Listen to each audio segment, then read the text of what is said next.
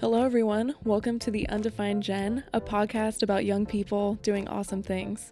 I'm your host, Marissa Comstock. You can find us at theundefinedgen.com with links to Facebook, Instagram, and Twitter. And as always, comment, like, and share, and leave a review on iTunes. Also, if anyone knows anyone who's doing something super cool and you think that I should interview them, email me at marissa@undefinedgen.com and let me know. This week, I talked to my friend Mara Kubrin. She is a speech language pathologist currently working at a rehabilitation center with elderly people, helping them recover speech and language skills, as well as teaching them how to swallow. I was so excited to do this interview because I hadn't done an episode about healthcare yet, and there's so much to learn about healthcare and so many aspects of healthcare that you would never even think about, like the importance of teaching people how to swallow.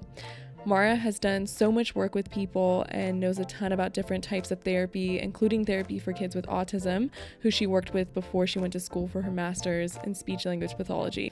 So this episode, first we talk about her work at our current rehabilitation center with elderly, and then we talk about her work with kids with autism and how she used ABA therapy. Finally, we'll talk about an app that Mara worked on with Smile Train to help children around the world with cleft palates learn to speak properly. I hope you learn a lot. Let's get started.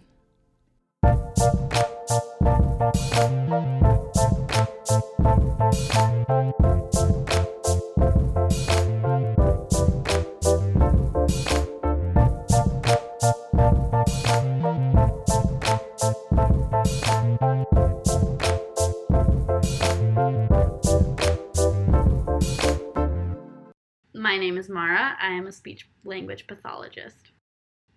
Yeah, so to start, you're a speech language pathologist. Yes. What is speech language pathology? Speech language pathology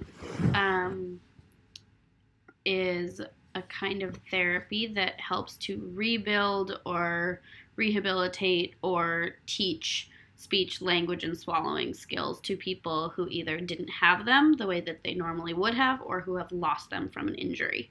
So speech language pathologists can work in the schools with little kids who can't say sounds properly or who have autism or who stutter. And then speech language pathologists can also work with the elderly who have had a stroke or Parkinson's or any number of other health issues. And then currently you're working at a rehabilitation center and working with elderly, correct? Yes. And now can you walk me through like a day-to-day? What are your responsibilities? Yeah, so one of the things I like is that day-to-day can change a lot. So my caseload is constantly changing. The facility that I work at two right across the street from each other, and we have some patients who are short-term. So maybe they broke their hip, maybe they are going to be going home with services at home. So some people are there for only 2 weeks or a month or a few months. Some people are there long-term. So they don't really have anywhere else to go. They need some medical support, and they're there indefinitely. But in terms of my day-to-day, I get there, I look at my schedule. I see patients for anywhere between 25 minutes and 60 minutes for a session. The people who are working on swallowing, I try to see them at meal times. So lunchtime, I try and get everyone into the dining room and watch them and teach them some strategies and make sure that they're being safe. And then people who are working on speech, language, and cognitive issues, I can see throughout the day, usually in their room. But I'll kind of make morning rounds, so I'll check on the menu. I'll go see all of my patients and I'll say, this is what they're serving for lunch. Would you like to change that? Would you like to try a different texture if that's one of the things we're working on? And kind of orient them. So some of them might not know what day it is, might not know where they are. So I'll kind of cover that in the morning rounds. And then I do my lunch is kind of my busiest time. And then I do afternoon is more like the language and the communication and the cognitive therapy. And then I usually switch buildings to cover the other one across the street for the rest of the day. And then throughout the day, whenever there's kind of a lull and I can't see anyone, either everyone's asleep or people are in physical therapy, then I'll take care of paperwork, which is unfortunately a big part of the job. Mm-hmm. As far as your strategies for helping people learn how to swallow, what are some of the methods? So it's actually pretty basic for the most part. Some of the most common strategies we'll tell people is slow down, take small bites and sips, alternate liquids and solids, swallow hard. So that's just thinking about all the muscles in your throat that are squeezing to move the food down anyways, but trying to squeeze them a little bit extra, and then sitting upright instead of laying back. So those are like the most common ones. Then if you have a stroke and one side of your body is paralyzed, there's different movements you can do. So you can rotate your head to one side, you can tilt your head to one side, or you can tuck your chin down, and that helps to open it up and make sure that the food is going down the right way. Well, that seems so opposite of what you would think, to tuck your chin. Yeah, and then a lot of what we're doing is different textures and consistencies. So for solid foods, you have regular texture, which is what we all eat. Then you have mechanical soft, where it's already chopped up a bit. And then you have pureed, which is baby food, basically. For liquids, you have regular water, which moves pretty quickly. And then you have nectar-thick liquids, which are thickened to the consistency of nectar. And they move a little bit slower, so they're easier to control. And the body has a little bit more time to move it in the right way. And then beyond that is honey-thick liquids, which are even thicker. Beyond that is pudding-thick liquids, so it's like water that you have to eat with a spoon. People don't like it. Mm-hmm. People say really funny things when they're mad at us for putting them on different consistencies. So I had a friend who said, one of her patients looked at her and said, "How do you sleep at night?" Because she was putting her on pureed food and thickened liquids. And like, no 80-year-old wants to eat baby food. They want to eat real food. But it's about balancing their desires and their quality of life with risks and safety. Do most people, once they reach a certain age, they're going to have trouble swallowing anyway? Or these are people who've, like, gone through a specific medical thing and have lost that ability? So most people will have a little bit of degeneration, like the muscles aren't necessarily as strong, or even my parents, I get on their case because they'll be talking with their mouth full, and, like, I just start to notice certain things, like, Dad, slow down, take a sip, take a breath. Like, if you're trying to talk while you still have a bunch of food in your mouth, you're more likely to inhale some of that food. And what we are trying to avoid as speech pathologists is food or bacteria getting into the lungs and giving you pneumonia. Because especially if you're already really old, pneumonia can definitely kill you. So if you already have a weakened immune system, if you're already struggling with various medical conditions, and then you also inhale some food and it gets infected in your lungs, that's a bad thing. So working on the strategies and changing the consistencies helps reduce that risk. But most of the patients who are getting therapy where I work have had some sort of like actual medical issue, whether it's a stroke, sometimes they have Parkinson's, sometimes they just don't have any teeth anymore, or they only have a few teeth left, and so then I need to see whether they can still chew enough to swallow safely, and you'd be surprised what people can do with their gums, but like I have to see whether they're doing that, or whether they're like, there's noodles hanging around in their gums after they're done that they're not even aware of, because that's not safe. And as far as the methods that you use to teach people, are these things that have been around forever? Are there like papers that you read to find new strategies to get people to do these things? Or we're constantly doing research. So in grad school, we had to study about evidence-based practice and what the research has shown to actually help.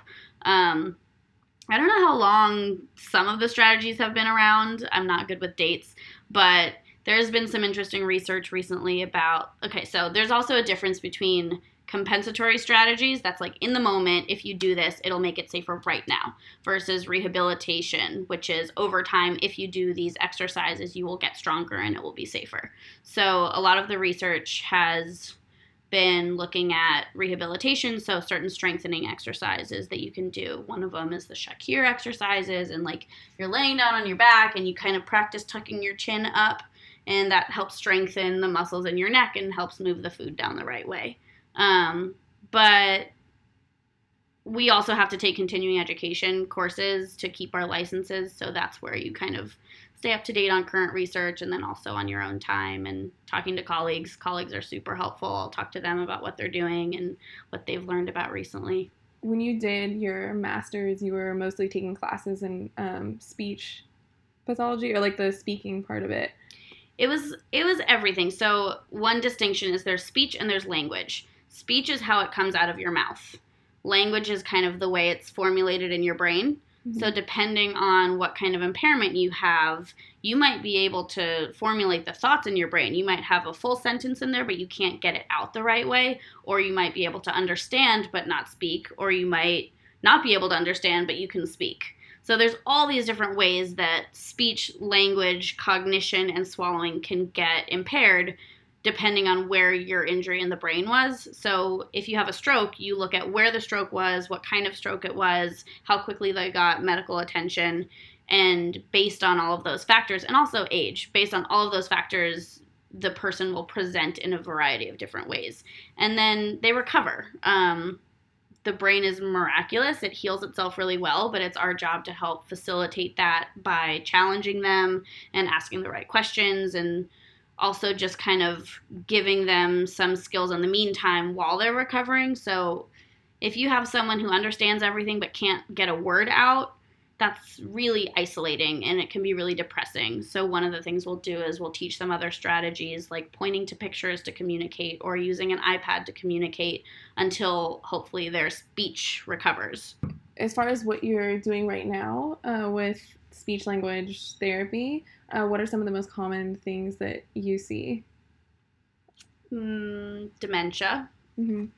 So people who have lost their orientation. One of the things that we'll do a lot is just working on remembering what day of the week it is, remembering where they are, remembering who they are, and there's a progression. So most people remember who they are, even if they've lost everything else. Most people can kind of remember where they are in like a general sense. So like, I'm in California or I'm in Marin County, but then it's like, okay, well, what kind of facility are we in? One guy recently was like, I don't like this hotel. Can you take me to another one? So it's like he had lost his orientation to a specific place. And we worked on that. So I'd start giving him cues like, okay, well, where are we? What do you usually do here? Oh, I usually eat here. Yeah, so if you usually eat here, what kind of place is this? Oh, it's the dining room. Or working on what kind of therapy do you receive here? What is your recent medical history? Why am I talking to you? And then everyone forgets the date eventually, especially in a place like a nursing home where most of the days are the same. So we'll work on strategies like, okay, well, you have a calendar. Let's look at the calendar. We can cross out the days that have already happened, or let's look for cues in the environment. Oh, they're playing Christmas music. That means it's probably December. Or there are hearts all over the windows. That means it's February. So dementia is definitely common. And then when you've had a stroke, then you lose the ability to speak a lot, depending on what part of the brain was impaired. So practicing naming and word finding, practicing the ability to answer questions consistently. So one of my patients now, she understands. She isn't talking, but she's beginning to answer questions. So I'll point to pictures of her family members and I'll ask her to identify who they are by giving her either a choice or by asking her yes/no questions. And she can shake her head, she can nod her head, and that's a huge step. Now she can tell us what's going on with her if we phrase it in the right way. If you ask her an open-ended question, you won't get the answer. But if you either give her a yes/no question or you give her a couple choices, then she could like point to select, or she can shake her head or nod her head. So that is... she's one of my favorites right now. She's very interesting. And you can tell that they're getting frustrated and sad. I mean, I've kind of joked around to do this job well, I would need a degree in social work and family therapy and nutrition and psych and nursing, because there's a lot to it, but it's really interesting. Yeah, and it sounds just very like every day you're using your intuition, you're improvising with them. It's like you must not know from day to day like what exactly you're going to be talking about with each of them. Yeah, it depends. And you form these relationships with people, and sometimes they're only there for a short amount of time, and sometimes you're working with them for a very long time, and you get to know their families, and you have to educate their families on what's going on, and it's a balance of telling them the reality of the situation, but also helping them remain hopeful and giving them some coping strategies. And there's also resources available for co-survivors. So the wives or the husbands or the children of people who have had a stroke. It can be really hard on them too, and so that's part of my job, is to work with them and reassure them that they'll recover, but also not be dishonest about the reality of it. Mm-hmm. How did you get into speech language pathology? It's kind of one of those things where, looking forward a long time ago, I had no idea, but looking back, it all makes sense. So I was always interested in language and music. I was always into people. I liked patterns. In undergrad, I started off as a psych major, took an intro to linguistics class, and fell in love with it and decided to switch my major to linguistics. And I loved it. It was super interesting. I always looked forward to going to class. I had no idea what I was going to do with it, but I wasn't really thinking about that at the time. While in school, I also worked for Jumpstart, which is an AmeriCorps program that matches college students with preschool kids in neighboring areas that have fallen behind. So Jumpstart does a lot of training. They give the college students a lot of resources and session plans and materials, and then twice a week the college students go in and do a whole afternoon of activities for these partner children that have been identified as being behind. And you work with the same child the entire year. So I did that for 3 years in college and really loved it. I saw the progress you can make and the change you can create in a child if you're patient and creative and motivated. After college, I got a job doing autism therapy, behavior therapy with autistic kids, because of that preschool experience and the linguistics, which was kind of related. So I did that for a while, learned a lot, really liked it, but working in special ed without a master's degree, you're not really making a living wage in San Francisco, where the rents are high. So I kind of knew I had to go get a master's to make it. And it was about, do I want to do a teaching credential or psych or speech? And speech had always been what I thought I would end up doing. It's more one-on-one. I feel like there are less variables to try and navigate. So my dad was a teacher. My mom was a social worker. And both of them, I feel like they had a hard time remaining positive because it's hard to see progress. And then you end up burning out. And I wanted to avoid that. I also wanted job security. So that was part of it. Speech, you can work in a variety of settings. You can do a private practice. You can work in the schools. You can work in the hospitals. You can work in rehab settings. And there are a lot of jobs. So I thought I'll probably end up back in special ed, but if not, there's a lot of flexibility in kind of your hours and your lifestyle and who you work with. Then I went to grad school, and now I'm doing it. Next, we're going to get into Mara's work before her master's. She worked with children with autism doing ABA therapy. She'll also weigh in on her fears about the potential repeal of the Affordable Care Act. I would love to talk a little bit about the work you did with kids with autism as well. There's also a lot of different type of therapies that you have to know to work with those kids. Can you talk about some of the ones that you used at the program? Yeah, so I did applied behavior analysis, and it's a pretty rigid, structured way of therapy that works really well with kids who thrive on structure. So a typically developing kid is able to learn in a less structured environment. In regular classrooms, they can absorb things. They aren't necessarily going to be as sensitive to background noises or to lights or to their own sensations in their body. So typically developing kids can thrive in a regular classroom. Kids with autism need it to be more focused. They need their instruction to be more individualized, and they need learning opportunities to be more contrived. So what applied behavior analysis does is you use a very specific stimulus, then you wait for the kid's response, and then based on their response, you either reinforce it or you correct it. So it's based on classical conditioning psychology, which most people think is too rigid, but for some kids with autism, it really works. So we would work on programs related to their individualized education plans. That's their special ed document that plans out what their goals are and marks their progress.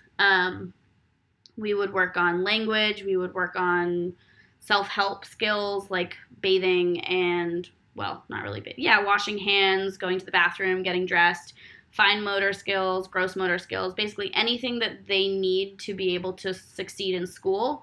We worked on that in a very structured setting after school in their home. And then some kids really needed reinforcement, like an M&M. So it's like kind of like training a dog, unfortunately. And some kids were more social, and so you could just be really excited and really animated with them, and that would be their reinforcement for learning these skills. And then we also worked in the classrooms to shadow kids and help them succeed in the school environment and help generalize what we were teaching them at home to the setting where they were actually learning from their teachers. And you mentioned fine and gross motor movement. What does that mean? So fine motor is going to be like using your finger to pick up a pencil or using your finger to zip up your jacket. Smaller movements that have to be more precise. Gross motor would be like walking up the stairs or standing on one foot or jumping off of, like catching a ball. It's kind of bigger movements that use more of your whole body. Mm-hmm. And most of these kids were also getting physical therapy and occupational therapy at school, and we would overlap with those therapists and collaborate a little bit. So if the physical therapist had written goals for gross motor, we would still try and practice that at home because we had that really structured way of doing things. Mm-hmm. And is the difficulty for them in mastering different types of movement just like they can't focus on it, or why are those things that they have to work on? I don't really know. I think some of the kids just had low tones, so they just didn't develop muscle the same way. Okay. And some of them weren't as coordinated. Some of them weren't necessarily understanding what they were supposed to do.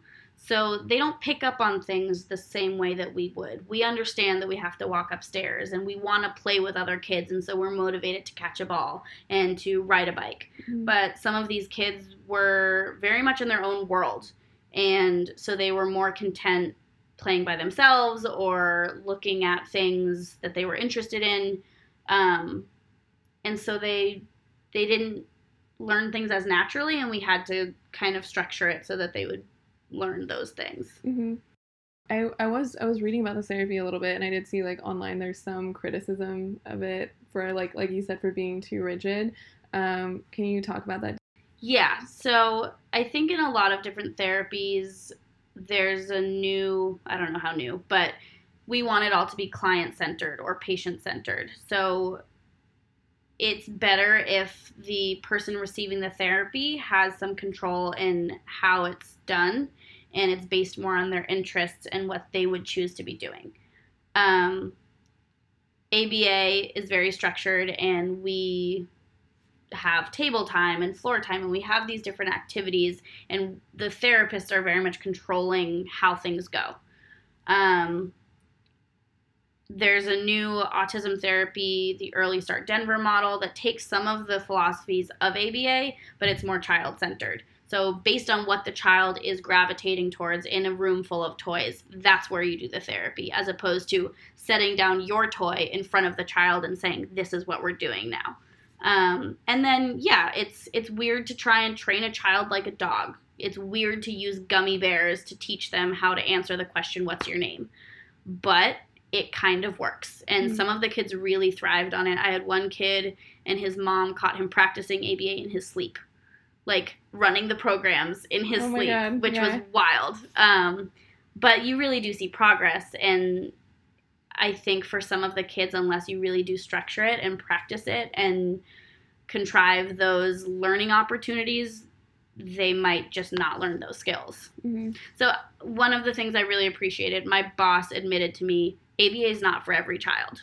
And I appreciated that someone who had made her entire career out of this kind of therapy acknowledged that it's not going to work for everyone, and it's not going to be the best for everyone, and that's okay. But for some kids, it really does help. And you mentioned it before when you were talking about your patients that you're working with now. It's just like, you know, when people can't do what they want to do and they can't communicate, it's very frustrating. So I imagine any program that helps people communicate at all. Yeah.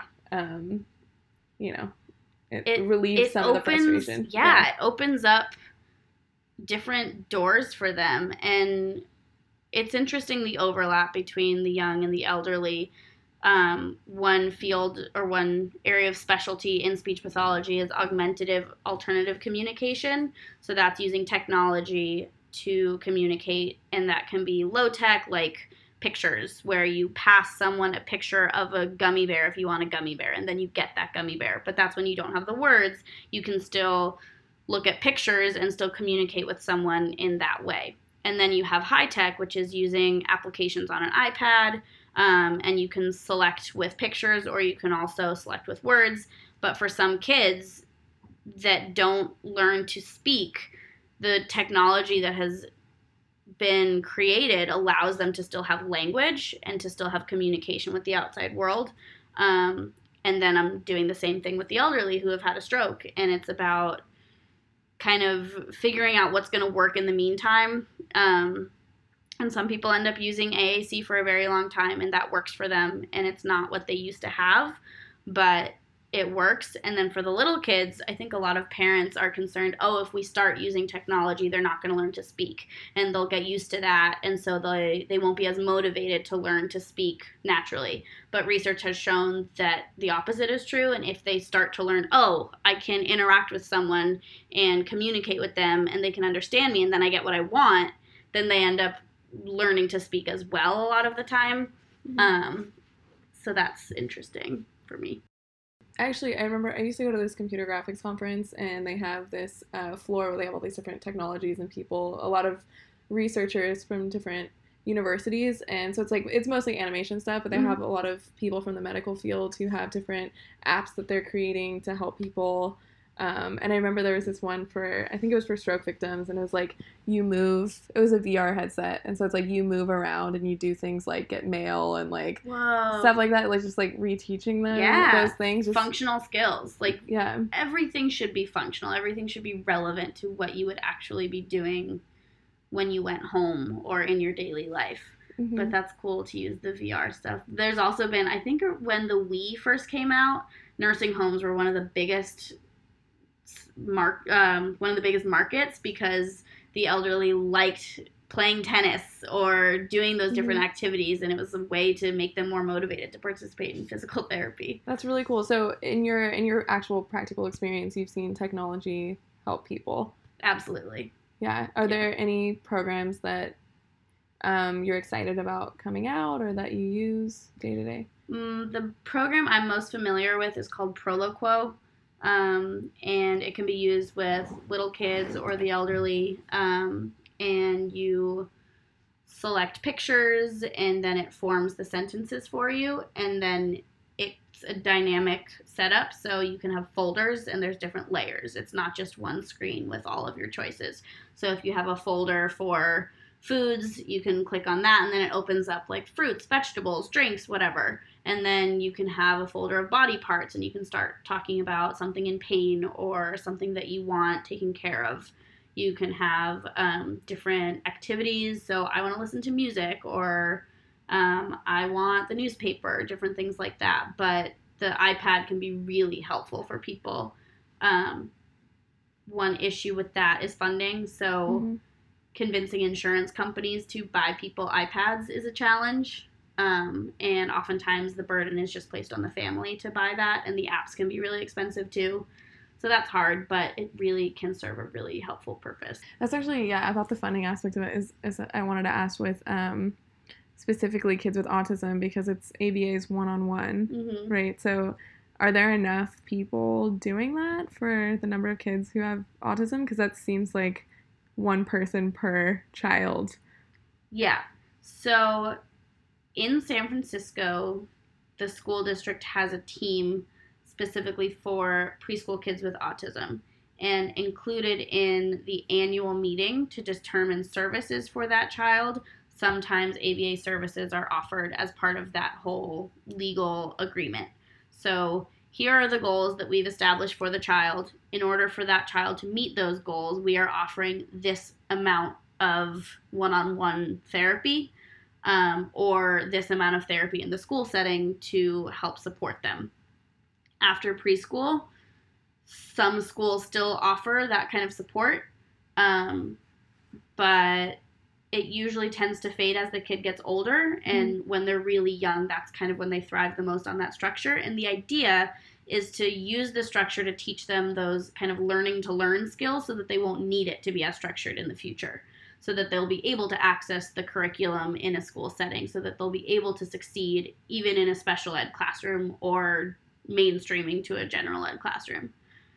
There's also insurance funding. So when I first got out of college, my first job was working for an agency that got funding from insurance companies. So if a child has a medical diagnosis of autism, insurance can sometimes cover that kind of therapy. Some kids don't have the medical diagnosis. It's kind of separate, like medical versus education, but it can be covered by the schools or it can be covered by insurance companies. And then with the elderly, where I'm working now, most of our funding is from Medicare or insurance companies. But that's my least favorite part of my job is, unfortunately, the amount of time that someone gets therapy for has more to do with their insurance than what their actual needs are. So sometimes insurance will stop covering it after a certain amount of time, or sometimes they'll only cover a very short session. And then it's also shared with physical therapy and occupational therapy. So if a patient is getting all three, then each one is going to be for a shorter amount of time. And that's the way it is. But ideally, everyone would just get as much service as they needed to fully recover to their maximum potential. And so far, that's not always what happens. Maybe to get political for 1 second, are you at all worried about the repeal of the Affordable Care Act? Is that going to affect you? Yeah, actually, when I was interviewed at the march, I said the two fields I could work in with this degree is education and healthcare, and those are two fields that could be devastated by the wrong person being in leadership or funding getting taken away. So I'm definitely worried if they started to cut Medicare, that would absolutely affect the patients that I see and the amount of services that they receive and the way that my facilities run. It's education too. I mean, if public schools lose funding, I mean, I'm trying to empathize with the other side, and I'm trying to understand why it makes sense to offer more school choice and to offer vouchers to allow people to choose where they go. And the whole charter school idea is, okay, more say and more choice and more individualized ways to run schools. But at the same time, one of the big issues with charter schools and with private schools is they don't have to take special needs kids. So if we start privatizing public education, what's going to happen to all the kids with special needs and kids with disabilities who need these services? And then we're going to lose funding because kids are going elsewhere. So that scares me. Finally, we're going to talk about Mara's work with Smile Train. Smile Train is an organization that works to help children around the world born with a cleft palate. Mara worked on their new app, which will help children with speech impediments due to the cleft palate. And then kind of to go back to the technology side of things, like I'd love to hear about the app that you worked on for, what was it called? Smile Train. Smile Train is an organization that helps fund cleft palate repair surgeries around the world. And there's a few different organizations that try to do this. Smile Train's approach is, instead of just flying in American doctors for 2 weeks to do a marathon of surgeries and then leave, they partner with local medical professionals and give them extra support and give them extra funding and training and try and establish something more sustainable around the world. So they've partnered with surgeons and hospitals all over the place, and they help provide surgeries for free for kids born with cleft palates. But one of the problems with that is if kids have had structural abnormalities for long enough, they learn to speak with weird habits. So basically, if you can't seal off your mouth properly, you start sealing it off lower down in your throat, and you start talking with, I'm trying to think of like layman's terms, they don't learn to talk correctly. There's a normal progression of how kids learn to produce sounds, and if you have a cleft palate, you won't usually learn those sound productions properly. So the issue was they were coming in, they were repairing the cleft palate, which is the structure, but the kids still weren't speaking properly because they had learned all of these bad habits. Mm-hmm. And Smile Train decided to start doing speech therapy as well. But in a lot of places around the world, there aren't trained speech therapists available, or a lot of the kids live in poverty, or they live in rural areas and they don't have access to those kinds of services. And Smile Train decided to develop an app that would help with speech therapy. So they first made one in Spanish, and they worked with a speech pathologist in Mexico City to develop an app based on some programs that she had been doing, and it used songs and animations and rhymes and games that kids could do with their parents, or speech therapists who didn't necessarily have as much training could do as a kind of guide. So my role was to take the Spanish app and help develop it into English and adapt the materials for English for a new app. And it wasn't the technology side of things. It was more the content and the creative side of things. But it wasn't just a direct translation, because part of the idea of speech therapy with kids who have had cleft palates is isolating those sounds that they couldn't say properly, mixed with sounds that are easier for them to say. So there's high pressure sounds and low pressure sounds. High pressure sounds are going to have more air kind of exploding out of your mouth. So like when you say a P, like you have to build up all this air inside of your mouth and then you release it all at once. If you have a hole in the roof of your mouth, all of that air you're trying to build up is going to escape through your nose. And that's what happens with a cleft palate, is they can't say the sounds because they can't build up enough pressure. So the idea with the app was to write little fun stories and songs and games where you would have words with just P and then sounds that are much easier to say, like L or R or vowels or M and N. Those are all nasal. M and N are nasals. So that means the air is coming up through your nose. If you have a hole in the roof of your mouth, that doesn't matter for sounds where the air is coming up through your nose anyways. So it's not just translation. You have to like really figure out how to isolate certain sounds so that they can practice it a lot and learn how to say it properly once their mouth is closed. Mm-hmm. Did that make any sense? Yeah, absolutely. Okay. Yeah. It's super interesting. There was just a question I was going to ask, teaching these kids. So it's like the therapy for this app is done after the surgery, or this is the type of thing that they should start while they have the cleft palate? It can be done either way. So it's better if kids can get some speech therapy even before the cleft is closed, because then they can even they can start learning the place of articulation, so where their mouth is supposed to be, what their mouth is supposed to do. And it won't necessarily sound correct until their cleft is closed, but it's better to kind of break those bad habits early. Mm-hmm. So there's been this debate between speech therapists and surgeons and dentists, because speech therapists want the surgeries to happen as early as possible so that the kids can learn the speech sounds naturally as they develop. But then it becomes more complicated because sometimes they'll need secondary surgeries, or if they seal it too early, then their teeth will get all messed up, and so then it's harder for the dentist to fix later. Mm-hmm. But speech therapists kind of won, and so they're doing the surgeries a lot earlier when they have access to services. So in this country, babies are getting surgery, but around the world, especially if there's stigma about disability, sometimes the parents won't even seek medical attention because they're ashamed, or there isn't medical attention to be had. Mm-hmm. But yeah, the kids can definitely benefit from speech therapy before it's sealed, just to learn, like, okay, even if you can't produce the sound correctly, even if you can't build up that pressure right now, let's still teach you where your tongue is supposed to be or what your lips are supposed to do. So last two questions. So, you've worked with so many people throughout your career, children, you're working with elderly people now. Has there been any experiences that have been particularly rewarding? Yeah.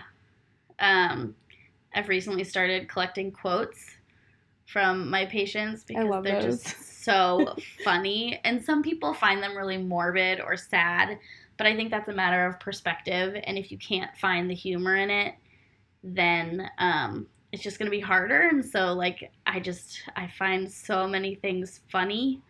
And then one of the biggest differences between working with children and working with adults is the adults can be so grateful if they understand what you're trying to do. Most of the kids with autism, they just thought you were playing with them, and because they're not as inherently social and motivated to interact with other people, that was half of the job, was just trying to get them to engage. And with the elderly, if they understand what you're trying to do, they can be more motivated to participate and more grateful, and you can really see progress, and then they get even more appreciative when they start seeing progress. So that's really nice. And working with the families is really special. And I mean, they've got such character. These people have lived so much life, and they are who they are, and getting to know them is just really interesting, and they're funny, and some of them are just really blunt. Like maybe some of the quotes that you've posted recently. Yeah. Oh, okay. I was evaluating a guy who had left the hospital on a puree diet, which is, again, the baby food. So I have to decide in my evaluation, do I agree with what the hospital discharged him on, or do I think he's ready for something more challenging? Or sometimes the opposite. They discharged him on regular. Do I think he needs something less challenging? So I'm evaluating him, and I say, do you have your own teeth? Can you chew well? And he goes, lady, I am from Africa. I eat bones. And sure enough, like, he did not need to be on puree. I worked with him for a little while just to make sure that he was safe, but now he's, like, eating everything. Mm-hmm. Another guy said to me, you want to know the secret to longevity? When Jesus calls, don't answer. It's a life lesson right there. Life lessons, yeah. They're full of just these, like, nuggets of wisdom. One woman, she was kind of talking to herself, and I went over and I said, are you talking to me? And she goes, well, not necessarily, just somebody on this planet. Or yeah, I don't like this hotel. Can you take me to a different one? That was a good one. And the same guy, oh, bless his heart. So again, we thicken liquids to make it safer, and we practice strategies with the thicker liquids so that they learn to be safe, and then we hopefully upgrade them back to thin. And this guy, we had been working with him every day, like, teaching him what had happened to him and what we were trying to work towards. And he calls me over at lunch. He's like, excuse me, I think there's something in this water that makes it thicker. And it's like, yep, that's the entire idea. Didn't you tell me one time that there was this woman who was, like, so mad at you, and then you, like, came back and apologized? She was like, what are you talking about? Yeah, that's happened a few times. You're like, oh, okay. Yeah, I remember who you're talking about. Yeah, she was really mad because the kitchen had made a mistake and given her a liquid that wasn't safe for her to have on her own. And so I took it away, and she was like, you're fussy. Like, you're such a, one woman called me a fuss budget, which is, like, from the early 1900s, but it means a fussy person. And I was like, I'm sorry, I don't mean to be fussy. I just need to keep you safe.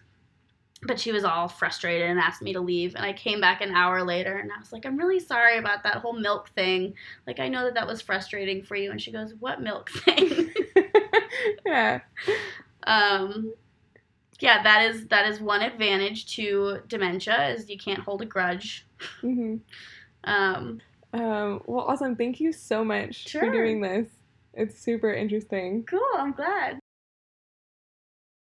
That's the end of this week's episode. Thank you so much for listening. This is The Undefined Gen, a podcast about young people doing awesome things, and I'm your host, Marissa Comstock. I hope you learned a lot about a very important and specific part of healthcare, speech language pathology. Mara is super knowledgeable, and I absolutely love when I get to learn about something that I knew nothing about before. All right, see you next week. Bye, listeners.